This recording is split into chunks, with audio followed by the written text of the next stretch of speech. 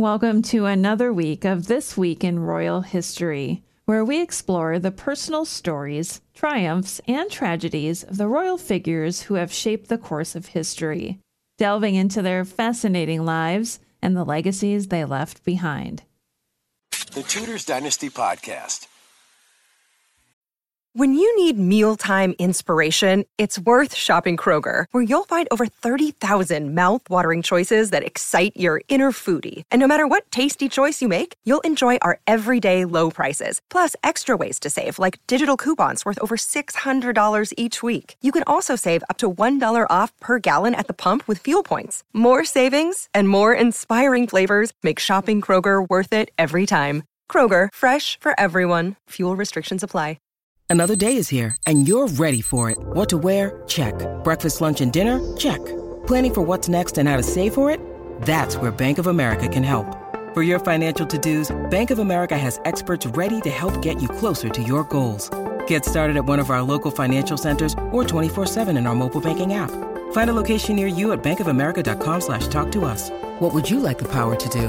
Mobile banking requires downloading the app and is only available for select devices. Message and data rates may apply. Bank of America N.A., member FDIC.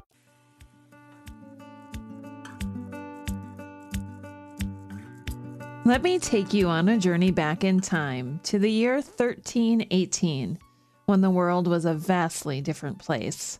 It was a time of great political unrest and upheaval, and amidst all the chaos, a little baby girl was born to Edward II of England and Isabella of France at Woodstock Palace.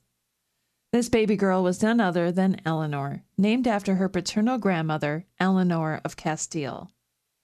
As Eleanor grew up, she must have felt like she was living in a world that was constantly changing around her. At the tender age of 14, she was married off to Reginald II, Count of Guelders, who was almost 23 years her senior. Imagine being a teenager and suddenly being thrust into a marriage with someone so much older than you.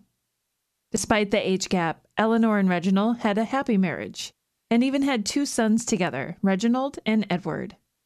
But their happiness was short-lived, as Reginald was created Duke of Guelders in 1339, but tragically died just 4 years later after falling off a horse.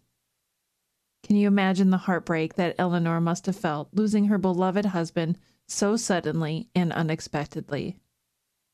But Eleanor was a strong woman, and she didn't let her grief consume her. She stepped up to the plate and became regent for her 9-year-old son, Reginald III, Duke of Guelders. She ruled with grace and wisdom, but unfortunately her regency only lasted a year. Eleanor died in poverty at a convent on the 22nd of April in 1355, at the age of 36. Eleanor of Woodstock's life may have been short, but it was certainly eventful. From being born into royalty, to marrying an older man, to becoming regent for her young son, Eleanor's story is one of strength, resilience, and determination. So let us remember her today as a woman who faced many challenges in her life, but never gave up. Let's delve even deeper into history with Elizabeth of York, future Duchess of Suffolk, a woman who lived through a time of great political turmoil and upheaval in England. Elizabeth was born into a powerful family. Her father, Richard Plantagenet, was the 3rd Duke of York, and her mother, Cecily Neville, was the daughter of the Earl of Westmoreland. She was the 3rd daughter of her parents, but she also had 5 brothers, including Edward IV and Richard III, who would both go on to become kings of England.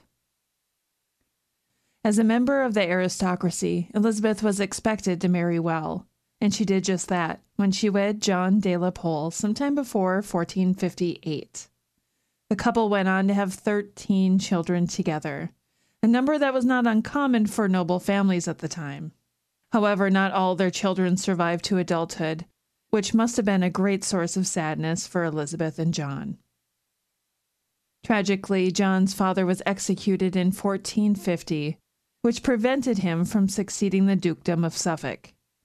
Despite this setback, John was still referred to as Duke, and in 1463, he was finally restored to the dukedom thanks to the intervention of Elizabeth's brother, Edward IV.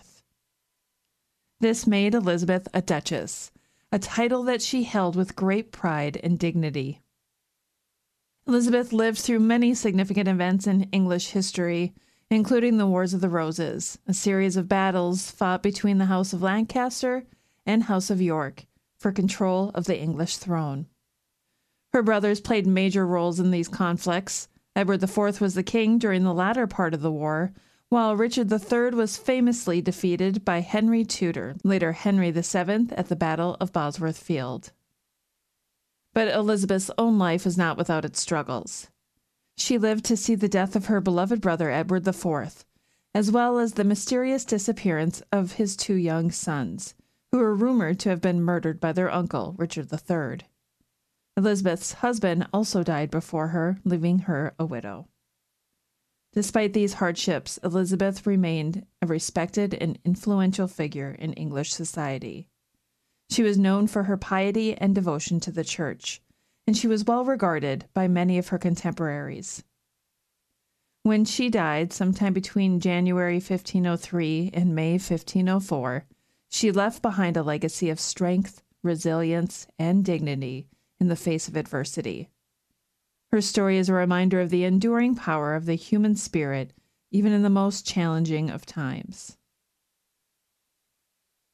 And now we move on to another pivotal figure in English history, Henry Tudor. Born on the 28th of January, 1457, to Edmund Tudor, 1st Earl of Richmond, and Margaret Beaufort, at Pembroke Castle in Wales. Henry's birth was marked by tragedy as his father died just 3 months before he was born. His maternal lineage, however, was filled with royalty, as he was the great-great-grandson of John of Gaunt, the son of Edward III. It wasn't until 1485 that Henry Tudor was able to make a successful attempt at landing in England with his forces, where he met Richard III's army at the Battle of Bosworth Field in August. It was there that he emerged victorious, defeating Richard and declaring himself King Henry VII.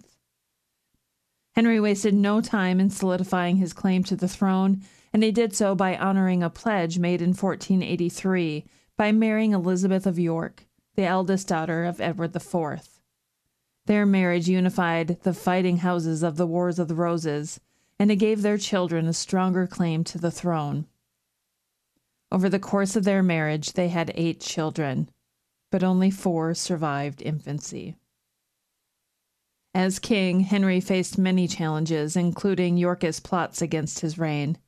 He dealt with these threats with ruthless efficiency, imprisoning and executing many. But he also understood the importance of foreign relations, as seen in the marriages of his eldest son Arthur to Catherine of Aragon and his eldest daughter Margaret to James IV of Scotland. The latter part of Henry's reign was marked by tragedy as he lost his son Arthur, as well as his wife and infant daughter, between 1502 and 1503. While he entertained thoughts of getting remarried, they were never fully fulfilled, and his final years were focused on preparing his only surviving son to be king. Henry Tudor died on the 21st of April, 1509, at the age of 52, leaving behind a great fortune and a secure throne for his son, Henry VIII. He was buried at Westminster Abbey next to his beloved wife, Elizabeth, and his legacy lives on as a king who solidified the Tudor dynasty and brought stability to England after years of conflict. Thank you so much for listening. If you love what you hear in this podcast, please consider becoming a patron on Patreon. Patrons receive commercial-free episodes, early releases, exclusive content, and more. Head over to patreon.com/TudorsDynasty to check out the options available. Thank you so much for listening. Thanks for listening to this episode of the Tudors Dynasty Podcast. You can follow and support the Tudors Dynasty Podcast on Facebook, Twitter, Instagram, and Patreon @Tudors Dynasty.